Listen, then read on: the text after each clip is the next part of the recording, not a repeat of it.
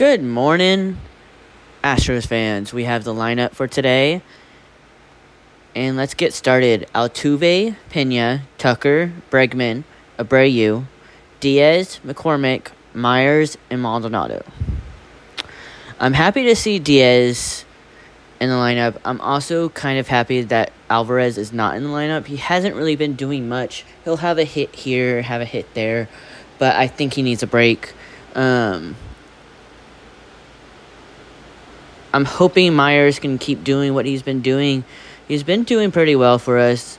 I'm hoping McCormick starts it back up and hits again. I'm really happy to see Diaz in the DH spot for today.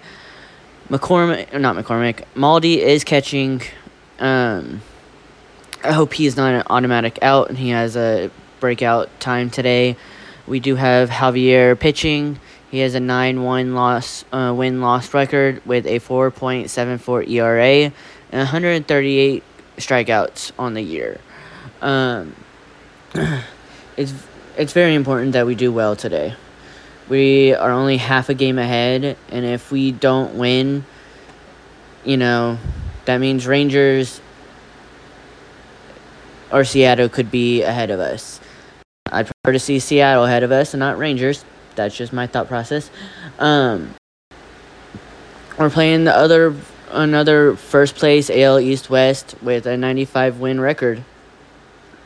And like I said, if the Astros can't get to the World Series, I'd really like to see the Orioles get to the World Series. But I feel like we have a decent lineup today. Diaz, who has been hot for us, is number 6.